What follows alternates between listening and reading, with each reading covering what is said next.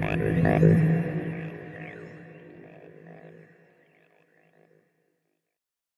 afternoon, and welcome to Developing a Multifaceted Patient Matching Strategy to Fuel Interoperability, a Health System CIO Media Inc. production sponsored by Mediquant.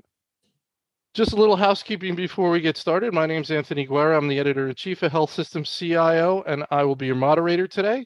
We're looking forward to your participation. You can send in questions or comments at any time in the Q&A box, and we'll take those later in the program. Just so you see how we're going to spend our time today, first we're going to go about 35-40 minutes with our main panel discussion featuring Tony Ambrosi, SVP, Chief Information and Digital Officer with Baptist Health South Florida, Audrius Polakaitis, CIO and AVP of Health Information Technology with the University of Illinois Hospital and Health Sciences System, and Kel Pultz, Chief Clinical Officer with Mediquant. So let's jump right in. Tony, let's start with you. Can you give us an overview of your organization and your role? Of course. First of all, thank you for having me here. So I'm the Chief Digital Information Officer. As you said, that's a mouthful. I was brought into Baptist about 2 years ago to drive the digital transformation, first and foremost, for the system. Baptist has always, by the way, Baptist South Florida. Health South Florida is a 12 hospital system in South Florida, 26,000 employees, serving a lot of folks, and very well loved in the community. And it has enjoyed for many, many, many years a very forward-looking leadership at the executive steering committee and the board that looked at the things around technology and digital experiences as something very important for the future of Baptist, in addition to continuing the type of quality care and compassionate care and welcoming care that we talked about just before this, that we have been known for. Very good, Tony. Thank you. Audrius? Good morning, good afternoon to all. Again, thanks also for this opportunity. So my name is Audrius Polakaitis, Chief Information Officer at the University of Illinois Hospital and Health Sciences System, also going with the marketing name of UI Health, given that the other name is a mouthful. Fundamentally, we are a university academic health system, classic university health system in that respect. We are a patient care delivery organization surrounded by 7 health science colleges. So really 3 missions that we focus on, those being research, teaching, and patient care. And of course, those missions tend to blend together with each other. The vast majority of my time is spent in the patient care part of the organization, delivering all of the infrastructure, systems, services that are used by our clinicians, caregivers, and support staff as we serve our patients and their families. As an organization, we have a large focus on community engagement, on disparities, essentially, and dealing with this question of health equity. Thanks. Very good, Audrius. Thank you. Kel? Hi, Kel Pultz from Mediquant. So I want to thank everyone for joining today for the webinar to start with. I'm the Chief Clinical Officer at Mediquant and the Vice President of Government Strategy. I oversee our client services group, and also I'm the chair of our Health Regulatory Committee at Mediquant. So Mediquant itself has been in business since 1999, leading the active archive space, specifically around healthcare activities, so HR payroll, clinical, ERP. We kind of anything you've got in your healthcare system, we put in an active archive. And I think the difference here is the word active. So you need to be able to do everything in our system, basically, that you were doing your legacy system to keep all those things up. So Mediquant started out, I think our flagship product really is DataArc, which is used for both inpatient and outpatient systems. Our focus is our customers, making sure that not only do we service them from the technology perspective, but the compliance perspective as well. So we recognize as part of the active archive that we are part of the legal medical record. And so we, work to make sure that our customers include the data that's sitting in our system, because As you guys know, data is super important. The value of data has increased over the last several years, so has the size of data. So we're, as a company, constantly looking to improve how we store, how we support our customers in the market. Very good. All right. First question here, and there's a lot here. And Kel, I'm going to throw you under the bus and make you help us understand some of this stuff. Let's start with the baseline information and definitions. So we're all on the same page. What does the 21st Century Cures Act require that health systems provide to patients upon request? How must that information be provided, and in what time frame? What constitutes the designated record set, and what are the consequences of non-compliance? So I know you can't give us everything. You mentioned that things are over 1,000 pages to go through in terms of the content, but maybe just hit the highlights here. Okay, so let's start with the first bullet you've got on the list. 21st Century Cures Act really is an extension or an added act to support the original HIPAA compliance. So HIPAA focused more on paper. It focused on the medical records, patient access at that point too, patient rights. 21st Century Cures Act then turns us and it starts looking at it a little bit different, looking at the medical record different. One, it includes the electronic version of data. The patient becomes the owner of the medical record versus the provider that was originally the owner of the record. The patient virtually owns it now. It has an information blocking component to it, so there are very few exceptions where providers cannot give over a medical record. It includes something called USCDI, which is a designated focus on clinical. It's a U.S.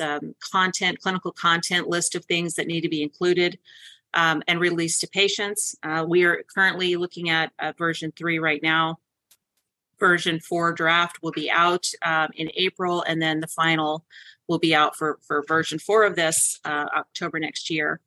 It also includes something called the designated record set. So designated record set is not just focused on clinical. Designated record set expands USCDI, which is focused on clinical, to include financial information, claims, anything that a patient might need to have in their overall record that might have PHI, is included in the designated record set. So that's probably going to continue to expand. So some messaging, things that you normally wouldn't just include in your legal medical record initially are now in this designated record set.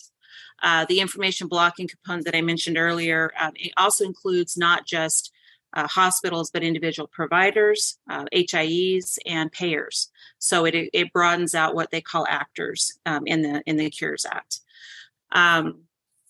And then another component that will come later, patient access, their own access to records. So though you may have access right now, let's say to your own medical record, the main HIS system, this will include a broader view of getting access to records on their own. It gives them more autonomy to pull their own records out of the system. And then you have kind of requirements around that. There's a lot of vagueness, I will tell you, in that 1,000 pages of things.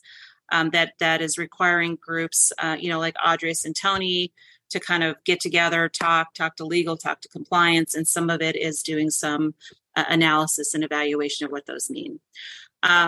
Second bullet, how must that information be provided and in what time frame? So if you're storing, the law actually has a kind of a little clip in there, a little bullet in there that in the manner that the patient requests, but if it's available in that format. So if a patient says, I want all my lab results, I want the discrete values of that, then you provide it that way. If it's something that's stored like in a document and they say, I want you to break it all apart, that's not really a feasible thing to do right now. So it makes it, you have some leeway on how you're providing that record to a patient.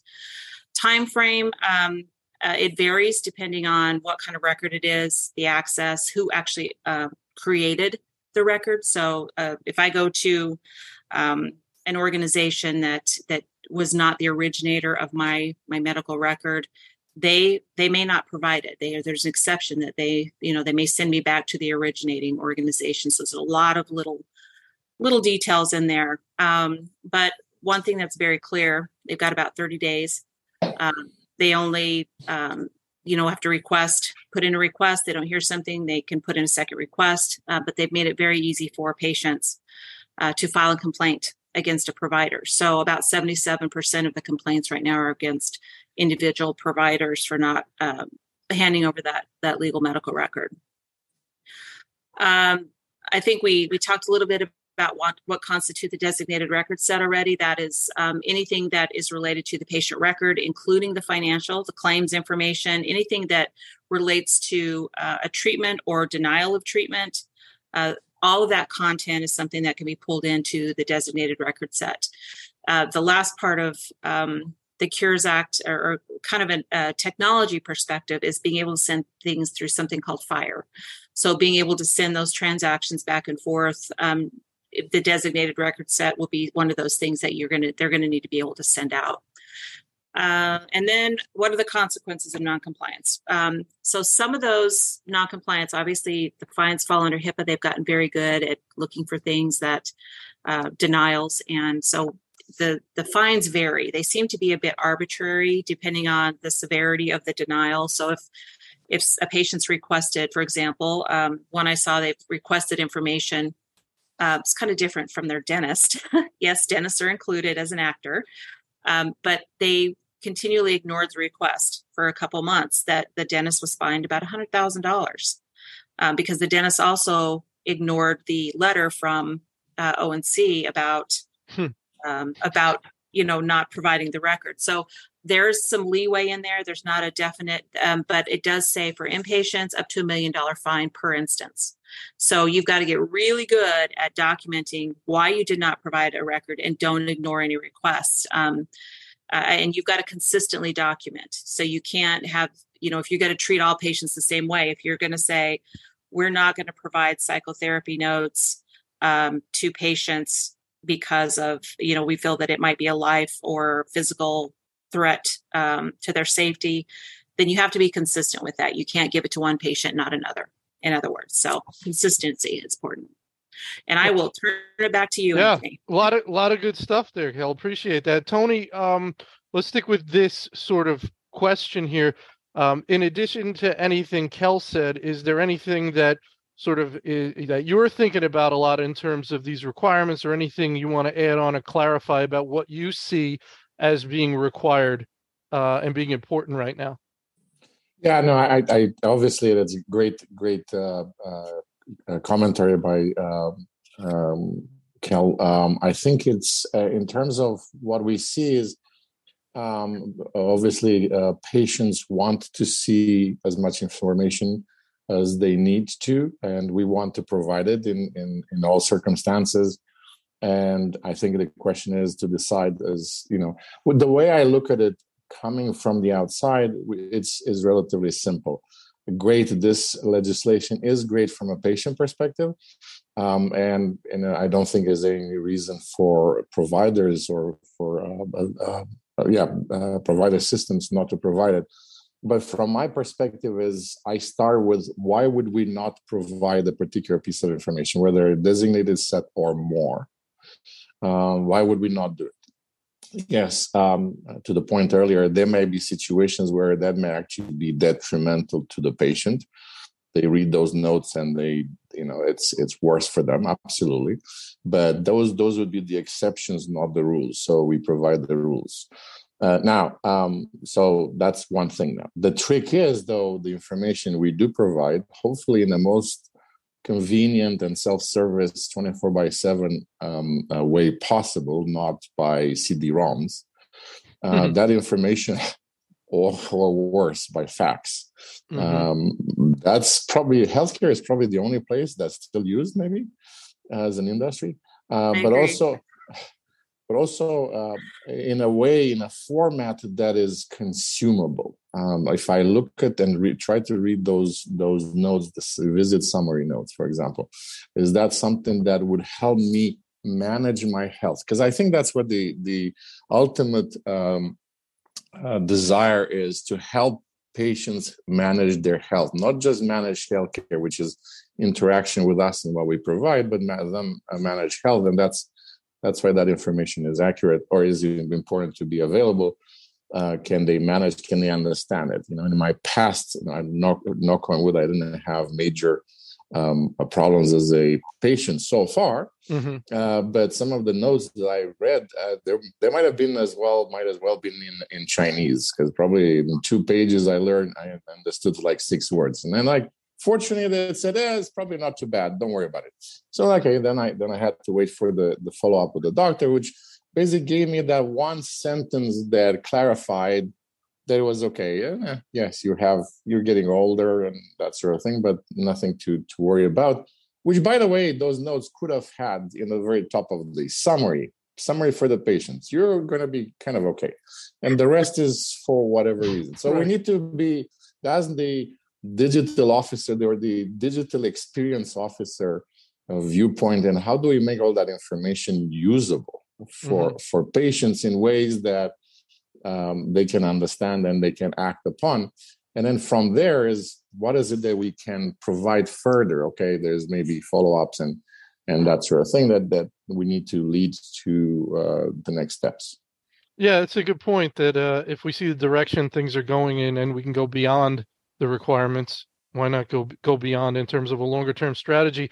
Audrey, in terms of what you're seeing from the policy point of view, the specifics of what's required and when, anything that sort of you want to touch on for your colleagues who are going to listen to this and who are listening to this, that has caught your eye, or things that really you want to focus in on? Yeah, 2 thoughts. I think Kel did a great job summarizing it, and some of the detail I learned listening to her. But fundamentally, number one, it's been just acknowledging it's been transformative. Right now, it's almost like Monday morning quarterbacking, right after this has all happened. But what has happened is a greater transparency, these quicker release times, not withholding information. Of course, there are risks that have been recognized. One of those risks being information being released to a patient before a provider has had a chance to engage with the patient. That is a classic concern you hear from clinicians, and that needs to be managed. A second risk, we hold all this PHI, we protect it, we understand our obligation for that. And I think it's reasonable for healthcare providers to ponder what now happens when that is released to the patient. And let's say the patient is not as careful with their own information, or health IT developers or other organizations who now are using this information are not as careful, are not under the same HIPAA obligations as we are as healthcare developers. Now, is there any accountability that points back to us? We hope not, given the way this is rolling out, but the origins of the data are still with you and your organization. How would you ever prove that data was released through one mechanism versus, nefariously released through your organization? So there's some questions about the data, its origins, sort of security, and the way that data is used. A second thought, Anthony, is about this broad term of EHI, or electronic health information, which Kel commented on. I mean, it is far-reaching, right? And you take a look at your portfolio of systems, and yes, we as many organizations are now, let's say, EHR-centric. We're primarily EHR-centric, but you still have a bunch of other things in your environment. That is all EHI. And you're now in a position to have to work with multiple vendors to develop a strategy for how are we electronically accessing and releasing this information. So, for example, in our organization, we have 142 vendors that we need to interact with. And as a first step, as we were preparing for this, we sent out a survey to the 142 vendors. Of those 142 vendors, only 20 even responded to the survey, right? So 122 blew us off, right? And of the 20 that responded, essentially it was, we're in various steps of development, we'll let you know, right? There's only a couple that were definitive in how they were going to help us as their clients comply with the spirit, right? With the 21st Century Cures Act. Of course, the electronic health record systems are on top of this, right? This is not about them. This is everything else that is not a certified EHR. So therefore, those vendors are not held to the standard. Yet we as health systems are held to the standard to be able to release all the EHI. So a little bit of an inconsistency, if you will, about what standard we're being held to versus the standards of the vendors and the organizations that support us. So we get historical stuff, right? And this is where I realize Metaquant and other archiving solutions play a huge role. We're ultimately going to take data of our historical systems, put them into archives. those archives need to be accessible through FHIR, right? Because this is going to be part of our strategy for how we will deliver upon at least that part of the data. And then there's other data which we don't. I want to recognize we don't really have a strategy for a lot of this data. This is why we're doing these surveys and trying to get information from these vendors. Yeah, so these are the vendors. They're not the EHR, right? You got the EHR. You have companies like MetaQuant that can help you move data around and archive data and things. You sent a survey to 140 of your other vendors that have some data and said, hey, how are you going to help me with this? And they were like, they passed the letter around the office until nobody wanted to deal with it. Because they're thinking, well, that's kind of your problem, right? Is it? Yeah. Very much so. Some even said, what is the 21st Century Cures Act? Yeah, and I think that's... You said call Kel. You told him to call Kel. Go ahead, Kel. I was going to say, and that's, we took a very, so just how we looked at this, Audrey, as, and I think we've touched on it a little bit, but when this first came out, and, the 21st Century Cures Act, the piece that we thought would affect us was in March of 2019. We started immediately, took it to development and said, listen, it specifically says certified, health information technology companies. And though archives don't require the certification, we looked at this and said, this applies to us because we have the designated record set. We have USCDI. We're part of the legal medical record. Even though we were not, archives aren't required to be certified through ONC like an EHR is, we made the decision that we absolutely are going to be required to do this. And we are going to, if it never comes out and no one says, yes, you have to do it, we decided we were going to make the commitment to our customers that, of course, we're going to support this because you're going to have to pull this data out of the archive to make up that whole record. So at that point, we took a boot camp. 3 of us went through a boot camp with Sequoia Project, who's working very closely with ONC right now. We formed our health regulatory committee. We started looking at USCDI-1, and it's just grown from there. We are, successfully sending FHIR transactions with our government project. So we're ahead of the game right there when it comes to the FHIR piece of it.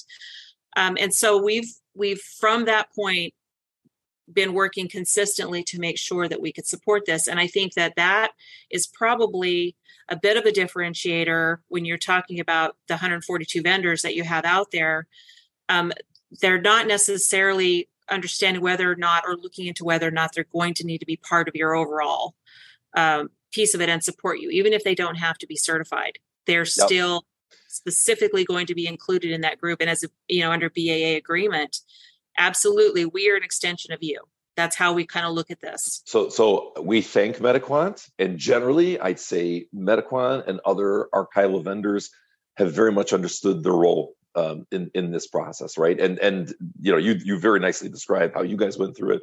I'm sure other archival solution vendors, similar process, right? They understand that they will be the repository of information that is part of this record set that ultimately needs to be accessed through APIs, needs to be able to disclose, right? So you guys are a huge solution to part of the puzzle. And then I think just recognizing not everybody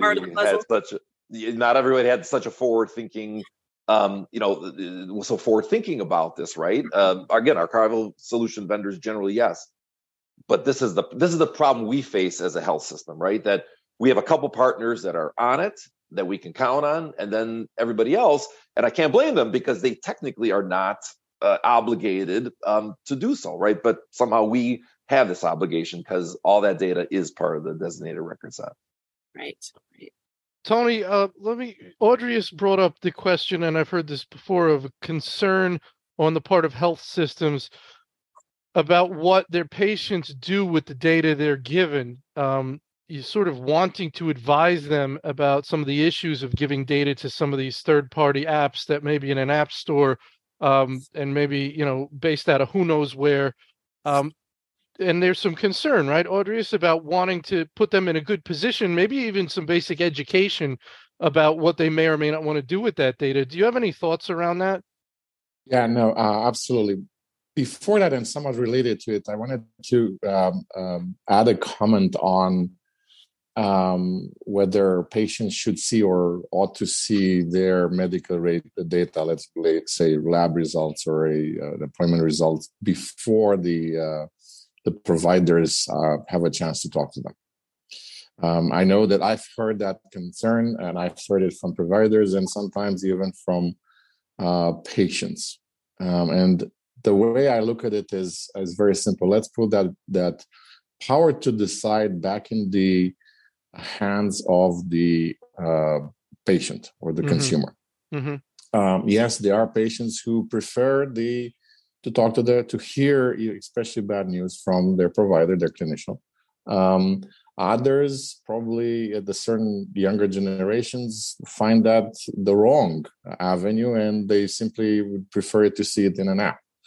I think that there is a way to map both, not just rely on physicians saying, no, this is us to deal with it. We can provide that ability for patients to decide how they want to get the information and whether they need to wait for the provider to reach out, whatever. Now, the moment you say, yeah, I'll reach out for the provider, you have to wait for 4 days. That's an indication it's probably bad news, because otherwise you would have. Anyway, so that's aside. Now, on your question about yes, the way I look at it, and as maybe my personal view is, this is about patients' data, and they're entitled to it. They absolutely can have access to it. They can grab it, and they can do all sorts of things with it. I think there is some education that we need to do. It's not necessarily any of us as providers. But some education on what this data can be, how important it is, and how can it be misused. It's quite often for folks to share incredible level of details, medical details on even social media. I had one of these, blah, blah, blah, and like and by the way, that's their right. But I call that oversharing. It's oversharing. Oversharing. It's their right, definitely. But also it can be manipulated, can be misused, can be in the wrong hands, used as a unfair bias against the person. Who knows who reads it and what they do with it even years later. So I think some level of education, absolutely, we need to do when we allow them to take it, to download it, to forward it outside. But I think it's, at the end of the day, as I said, it's their data, and they with the right tools and the right education, they should be able to do whatever it is in their hands. It's their data. Right. So education. I wouldn't want to to post my social security number and my credit card details, including the special code, on my website, but if I'm crazy enough to do it, I can do it. Now, but very likely the credit card company will just terminate my account, because but in the end, that's something that I could do. All right, very good. Audrey, we're going to start with you. Now we talked about what's required, what has to be done. We all said, yeah, it's great. It's the patients. They should have their data. Maybe there's some caveats in there with certain sensitive data, psychiatric data, where you want to be careful. And we might want to provide them with some education so they don't just go putting it on any app, but that's up to them. Okay, so we've covered that. What are the challenges of doing it now? You mentioned about the hundreds of vendors, and some not writing you back and filling out your questionnaire, and happily doing so.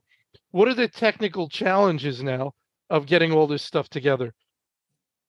Yeah, well, it's getting all this stuff together, right? And you start with. So I'd say it's a journey, right? What you recognize, it's an evolution, and you're going to start with 80-20 rule, very much applying here. You're going to start targeting those platforms that contain the vast majority of your data, which in our case will be our electronic health record systems. Thankfully, our EHR vendors are generally well on top of this and ready to support us through that, right? So there's various mechanisms through the EHRs where you can expose that data to your patients, whether it's portals or other electronic means.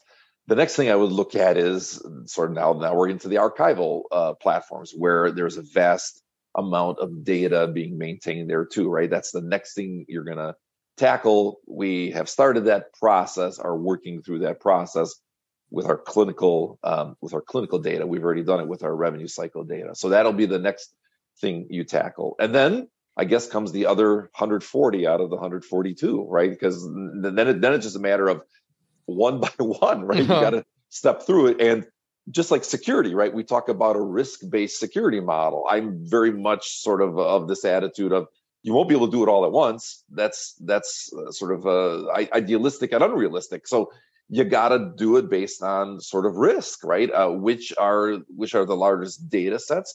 Which ones do you want to incorporate? And I realize we're not perfect at this point, but we are working hard to try to meet the spirit of this thing and show progress towards achieving this ultimate goal, which I believe is a good goal. Everybody's commented on that, right? We want to expose this data, make the data available to the patients and to the apps of their choosings. The point of the 21st Century Cures Act was to stimulate innovation. I mean, that was the intent of this, and to deal with this interoperability question. We're going there, but it's taking a while. The dates, we can argue whether the dates were too aggressive or not aggressive enough. They are what they are. They're pushing us now in a certain direction, maybe not as fast as others would like to see us move, but we're going there, right? So it is just about a systematic, consistent approach to achieving this goal and objective. Very good. Tony, your thoughts? No, absolutely. I think you're right. Depending on each individual case, where that data is, it's sometimes for certain systems, maybe it's all in EHR, and that's relatively simple unless the EHR has limitations on how easy it is for people to get data out. Sometimes it's probably maybe more than one EHR, or maybe more than one system. You have an EHR and then you have some other things, other systems, maybe for revenue cycle. So I totally agree with Audrey. It is a journey. So we kind of know, and probably that limit is going to be expanded, what we will eventually want to share, as I said, as much as possible, unless there's a very good reason not to. But it's a journey, and if it's something that you can expose tomorrow, and then something that can come in 2 weeks' time, and so on and so forth, gradually, as much as fast as we can. But we all should have started. It could have started a lot earlier, if we peered into the future. But we are where we are. But definitely so now. Very good, Kel. Anything you want to jump in on? I've got this. I put up the next question, which goes to some of the specific things that we could touch on. So we'll go back around with that. But Kel, let me get your thoughts. Actually, I think probably one of the biggest things for us from an archive perspective is going to be what's on your next slide, and it has to do with patient matching, unique identifiers, those kinds of things. Anytime you've got a patient accessing their own record, you have a bigger HIPAA concern than you had before. If a provider gets a list of patients, they can say, oh, well, this guy, the third one down, is the guy I'm actually looking for. If you've got duplicate medical records or MPIs, names, but you can't give a list to a patient, right? A patient has to only ever see their own record. And so that is certainly going to be a challenge, especially, and it's going to differ by organization. That's certainly one thing that we recognize, because our customers made different decisions on how they wanted to archive, whether they merged databases, whether they did a cleanup of their MPI. Mergers and acquisitions actually play into that also, because some of them gave new numbers to those that they acquired. Some of them didn't. They just said, put it in the archive and, the provider can look at it. Some of those decisions were prior to all of this stuff coming out with the Cures Act here.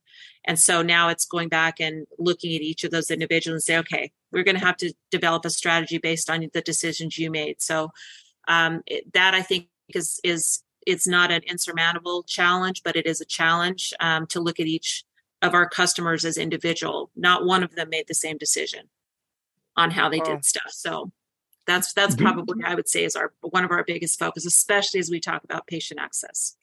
Yeah, you're right. I think, let me interject a little bit. I think you make a great point about, and us for example, developing digital capabilities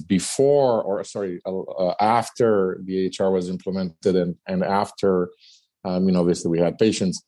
The question now is, how do you get them access and in a way that you're absolutely sure this is the right Michael Smith or John Smith or whatever it is, not, 5 others in the area. And sometimes that reduces the simplicity of the access as you validate the identity, and it has to be with something that they know. Unfortunately, with the internet, a lot of people know about you almost everything.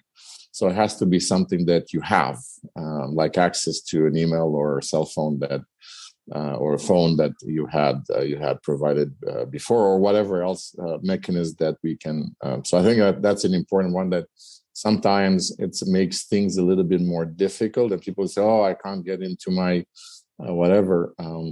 But because we need to make sure absolutely that you're and somewhere on the internet trying to get in, you are the owner, full owner of that data and that record. Yeah. These concerns clearly existed before the 21st Century Cures Act, right? Operationally within healthcare systems, we talk about duplicate medical records, collapsing them, making sure, information for a patient is not spread across multiple records. When we become aware of them, let's merge all these things together. These things, definitely this is a concern, right? To have the integrity of the information associated with a patient and their record and their health and their healthcare delivery. I think Kel's point is so well made that this is like on steroids now, right? Because now you're sort of bringing this question, right, or this concern out of this protected group of healthcare providers that all have been through HIPAA training, all understand their obligations. Now you're bringing it to a much broader mass audience by exposing to patients, and then you better make sure you have it right. So, Kel, it's a phenomenal point. Like, we really got to get good with this matching. Well, yeah, not everybody would, honestly, if I got a list of patients, I went to my record and there was somebody else's record, not everybody's going to call and say, "Listen, guys, you got the wrong record on my record," and not open it, right? I'm a nurse, so I'm like, that's not my business. Mm-hmm. Most people are going to look at the record. They're going to be like, "Oh, I know this guy." So just that thought of doing something like that, or a patient doing that, just almost makes you sick. Like, oh my gosh, we got to get this right. So yeah, it's a big deal for sure. Tony, where are you on the idea of an organization-wide unique identifier that goes beyond the EHR and touches the other systems we talked about? Is that something you have or should want to work towards, or is that just not how you're looking at it? Well, I think it's something that one would want, and this is the case for all the industries, not just the patient. And if you're in a different industry, you want to have one record and one identifier for a customer of whatever kind, right? And so that's definitely would help. But just as like everywhere else, getting there, the growth was somewhat organic, and maybe you had acquisitions, and maybe the organization didn't align very well, and you had different systems springing up everywhere, and where they didn't look at which system should be the true system of record. When you go into a place and you say, "Is this the system of record for this piece of data, or is that system of record?" And if you get the answer yes, then you have a problem. And you talk about system of record is not supposed to be a plural, systems of record, right. Yeah, for the same piece of information. But sometimes it's unavoidable, as I said, especially, in certain circumstances. And as the long-term goal would be to have those. And by the way, it's not just about consumers. It could be about even physicians or about clearly employees. But that's easier to fix, by the way, or whatever it is. Even insurance plans that the organization takes is all the organizations in the system that deal with insurance plans. They exactly have the same system of record for that, and so it's a great goal to have eventually. In the then probably would be the next big migration kind of a focus. In the short term, you need to probably have to be practical.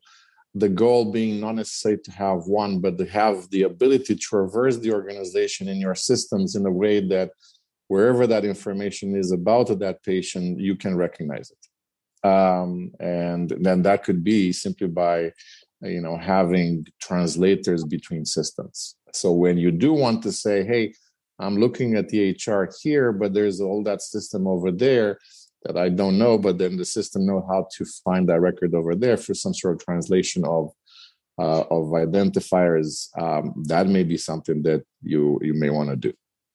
Audrius, what are your thoughts, sir? Yeah, I keep thinking about these efforts to convince our legislatures, our government about a national patient identifier. And I don't understand all of the political issues and legislative issues behind it. I'm a little bit stymied that we as a nation are not moving in that direction. I have a colleague who is originally from the UK.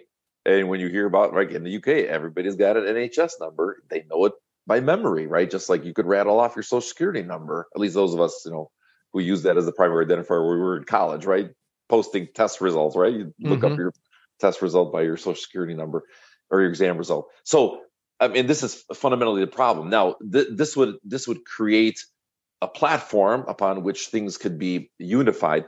You still would have that internal challenge of having to find all the instances of that patient's records within your platforms and then associate them all with that record, right? So you still have this challenge of duplicate medical records, of somebody not being careful when a patient came in to see whether that patient existed or had a record at your institution. So those operational challenges, again, they existed before, they continue to exist. We need to continue to work towards it. But this idea of a national ID would assist in this capacity. And I feel we're a little bit handcuffed in this country because of that. So it would have been great if, together with the 21st Century Cures Act, this idea of a national identifier would have been sort of parallel legislation, but it wasn't. And I realized there are still substantial initiatives in place, some of them being led by Chime, some of them being led by others, to continue to sort of raise awareness to this topic. That's a very good point. Go ahead, Kel. Very good point, Audrius. I mean, years ago, I would have thought, gosh, a national identifier, the Big Brother thing, I think that was the holdup. Today, it's obvious that I agree with you. We've got to get something that's like that. That's a national identifier. I think some of the holdup is who would own putting it together. Because we have so much competition right now with our vendors and different things so they would have to delegate or create an organization within the government to generate that kind of stuff. But I agree with you. That would be the simplest thing for us to do, is to get a national identifier, and then it would take it. This would not be an issue. We would just get, everybody would get one, and they would have to work through all the things they've learned about the social security number on, because there's been a lot of fraud with social security number. That's why we don't actually do it. But having a system. I was on a call for Canada yesterday, actually, that was really interesting. They were talking about everyone there is getting a DUN number for their region, and then a number after it. That's how they're getting their numbers. And I thought, gosh, that's interesting, because all hospitals have a DUN number. Really, everybody gets one of these things. And anyway, I think that there's going to be more discussion on that over the next few years, just because I don't know how else they're going to manage some of this technology without doing something like that. All right, I want to get to some audience questions here. So let's jump right in. Kel, I think I'll put this one to you. Interoperability seems to be hinged on the sharing of patient information. Can you give a high-level understanding on the difference between HL7 and FHIR? So HL7 really is a standard. It's not just a national standard, but it's kind of an international standard of interfacing messages. So it's very strict, certain message types, and you build it out. FHIR I think, gives a little more flexibility, but it's still a set of standards. So you're not building the same messages. You can have like an outside or a third party. It's almost like a middle layer type thing that will translate between one message that you have, or you're building your own specs for FHIR and someone else's specs for FHIR to be able to send those messages. I think it's more flexible. It is an HL7 basically type thing. It's just HL7 on steroids is the way I keep describing what it is. So I think there's more flexibility to it, and there's absolutely more potential for it for people to send bigger messages, different types of messages, because HL7 by itself is somewhat restricted text, whether it's a TXT, whether it's a A1 has this, an A8 is this, and not that we're not going to get away from some of those components, but I think it's going to expand our ability to be interoperable. If I add a final comment. Oh, sorry, Tony, go ahead. No, you go ahead. I was going to say they are technically both under the HL7 umbrella. One is we refer to as typically version 2.x, which is the older message-based integration. Okay, I'll call it old message-based integration. And then, of course, the more contemporary approach using APIs, specifically FHIR. One differentiating characteristic that I always think about is that HL7 2.x, you're broadcasting out a bunch of stuff all the time, and then the receiving system can choose to listen and save it and store it or not, right? So it's a message-based integration. And with FHIR and APIs, we get rid of this chattiness. And if you want something, you specifically ask for that, right? And you make a request and you get an answer to your request. So sort of a fundamental architectural change. Flexibility. Again, flexibility. Yeah, absolutely. Yeah, no, I agree. And I was going to say, simplistically, HL7 is like the old EDI, and we used to use in the financial industry, and then the FHIR, at least the current or the upcoming version, is more like web services. So I think standards are important, but I think also, outside this area or this industry, we've been using APIs that are not standardized very, very successfully for a very long time. As long as they're implemented well, they're well documented, the semantics is clear. So I would take a well-defined and implemented API of any sort with modern technologies, whatever it is, over a standard that has more limitations. And because vendors said, we need to stay within the standard, so we need to wait for the standards body to spend another 7 years debating how that format has to be. So my 2 cents. Good. Those are good sense. We appreciate that. All right. Next question. How should a provider deal with a personal health record supplier who wants EHR access on behalf of patients? The supplier is not bound by HIPAA and can only attest to properly identifying a patient and giving them appropriate data.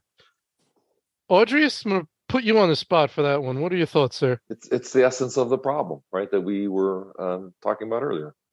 So first of all, right, the request needs to come from the patient, not from the supplier, right? So organizations have processes which patients can ask for this, and then they identify this particular PHR or this particular supplier, right? So the relationship is a little bit different, right? It's not about the supplier asking for the data; it's about the patient asking for their data. And of course, then you make sure you have the right authentication, right? The right controls in place to make sure you're only providing that patient's data and you're only authorized to provide that patient's data.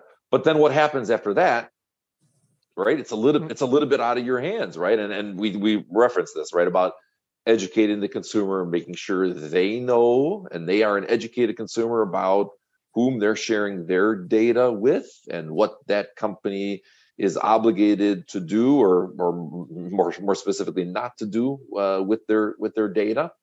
So I think this is the part, Anthony, you referred to, right? This is the part of this regulation that usually gets a little bit of a reaction from people. Like, we take all this care to protect this stuff. Are we, and the way Tony put it, right? You can post anything you want, right? This is your choice, but just to make sure our patients are educated consumers and understand what they're doing. If they then choose to do so, that's on them, right? But we want to make sure our patients understand what they're doing. But for Tony, for this question, it's a simple no. It sounds like this is the PHR supplier who wants EHR access on behalf of patients. But to Audrey's point is, has the patient granted that permission? It doesn't sound like it. If not, no. So on what basis? And unless it's some subpoena thing, I would probably say no. Obviously, I'm not a lawyer, but now with it, where I think the more cases, I think, is where the patient indeed wants to provide that information. And we talked about it before. I think there are technologies on the horizon where that process can be a lot more secure and maybe with encrypted, maybe with blockchain, in ways that the consumer can go and say, this blob, okay, this vendor can have it for this purpose. There's a contract around it and there's an expiration around it, Yep. which would make it a lot easier. I think the biggest question is it for the continuation of care for the patient? I mean, they sign a statement right now that says the record can be shared with the payer. It can be shared, with other providers because it's a continuation of their care and they're part of the care team. If this group is not part of the care team, then I would say they have to absolutely sign a release. The patient needs to sign the release for it to go specifically. I agree with Tony. I can't imagine any other legal way around that. I think that the rules are very specific about who gets access to it. And as a patient, I know you guys have all been patients too. We signed the release, but the release specifically, when with your records, it's to people that are going to be your part of your care team. So if they're not defined and designated as part of the care team for that patient, then I'm with you guys. Absolutely, I wouldn't send it. All right, I'm going to pose a final question. We're just about out of time. And I'll phrase it this way. It seems like, we can do these things. We want to do these things. But to me, the rub is going to come in on the timing. And things are still being worked on. Cal, I don't know what some of the deadlines are, but things are still being worked on. Audrey has talked about still working through this process and having to do it in a risk-based way, which makes sense, which means you can't do them all at once. Let's prioritize and work the list. What about when we get into situations where requests come in, we're under the requirements of the guidelines and the law, and requests come in, we want to respond, and there's a timing issue of, well, that was the 82nd vendor that we need some data from, and we didn't get to that one yet, and I have 30 days to reply, and to the patient, and I just they ignored another letter from me or whatever so the question of the timing, the penalties, and getting this stuff done, do we see that as an issue on a case-by-case basis where perhaps in certain scenarios we're not ready to reply in the required time frame, and what's your best advice to dealing with that? Tony, I'm going to start with you. I think we have a model here, which is when the European Union introduced GDPR. One of the requirements was the ability for a consumer, a customer, to get any information, not just medical, any information from a vendor. And I think a lot of folks were not necessarily prepared for all of that, though, despite the fact that the law had been discussed. And so everybody did was, okay, we're working on the system where, you can go in and get it yourself in a way that is very easy, and it is as complete. But in the meantime, we're going to do our best to get as much as we can, as fast as we can, even if sometimes that means some sort of manual approach. I don't see that in any other option. And frankly, the painful of that manual approach for the company, it's probably is going to drive a huge incentive to do the self-service. Audrey, your thoughts about the timing of this, responding to requests in the required time when you're not sort of fully finished, getting ready? Your Honor, I refuse to answer that question with fears that I may incriminate myself. No, okay. So it's a real problem. I love Tony's answer, because that is the way you're going to approach this, right? I think maybe it's naive, but my optimistic hope is that you engage with the person posing the request, and part of the rule suggests that it needs to be reasonable in how you can present that. Mm-hmm. If we can't do this through automated fashions as Tony has described, there's always a way to extract the data and bring it forth. Now, the question of how usable it is maybe comes into play. But there is a way to do this if someone is really motivated. So you're going to do your best on that 82nd vendor. Right. I think the big concern some of us have is, look, if these are legitimate patients with legitimate needs, happy to work with it. I think there's also a little bit of concern that I'm not sure what the data shows, that there are some organizations or individuals that might be purposely going after health systems, right, and trying to profit from this. From going through a little exercise of asking things that may not be reasonable and may not be within that initial scope. Mm-hmm. Yep. All right. We'll see what happens with that. Kel, we'll give you the last word. Your best piece of advice. document. I think that you lay out your plan, you stick to your plan, and when you have an exception, like you guys are talking about, where you have to pull it manually because the data is either stored weird or you don't have access to it immediately, and it's going to be a delayed. You document the reason for that, and when you come under fire and get an audit, you've got everything lined out, and they can't say that you didn't give every reasonable, probably above reasonable effort to accommodate that request. All right, that's some great advice there, and I cannot believe we're out of time already. Regarding continuing education, you could use the final slide in this deck. You'll get an email when the on-demand recording is ready for viewing. If you want to sponsor an event with us, you can reach out to Nancy Wilcox from our team. You can go to our website to register for upcoming panels. With that, I want to thank our tremendous panel, Tony Ambrosi, Audrius Polakaitis, and Kel Poltz, and I want to thank Mediquant for sponsoring and making this valuable educational session possible, and I want to thank you for attending. And with that, everybody have a wonderful day. Thank you. Thank you, guys. Thank you. Thank you. Audrius and Tony, Anthony. Have a good day. Thank you. Thank you. Bye-bye. Bye-bye.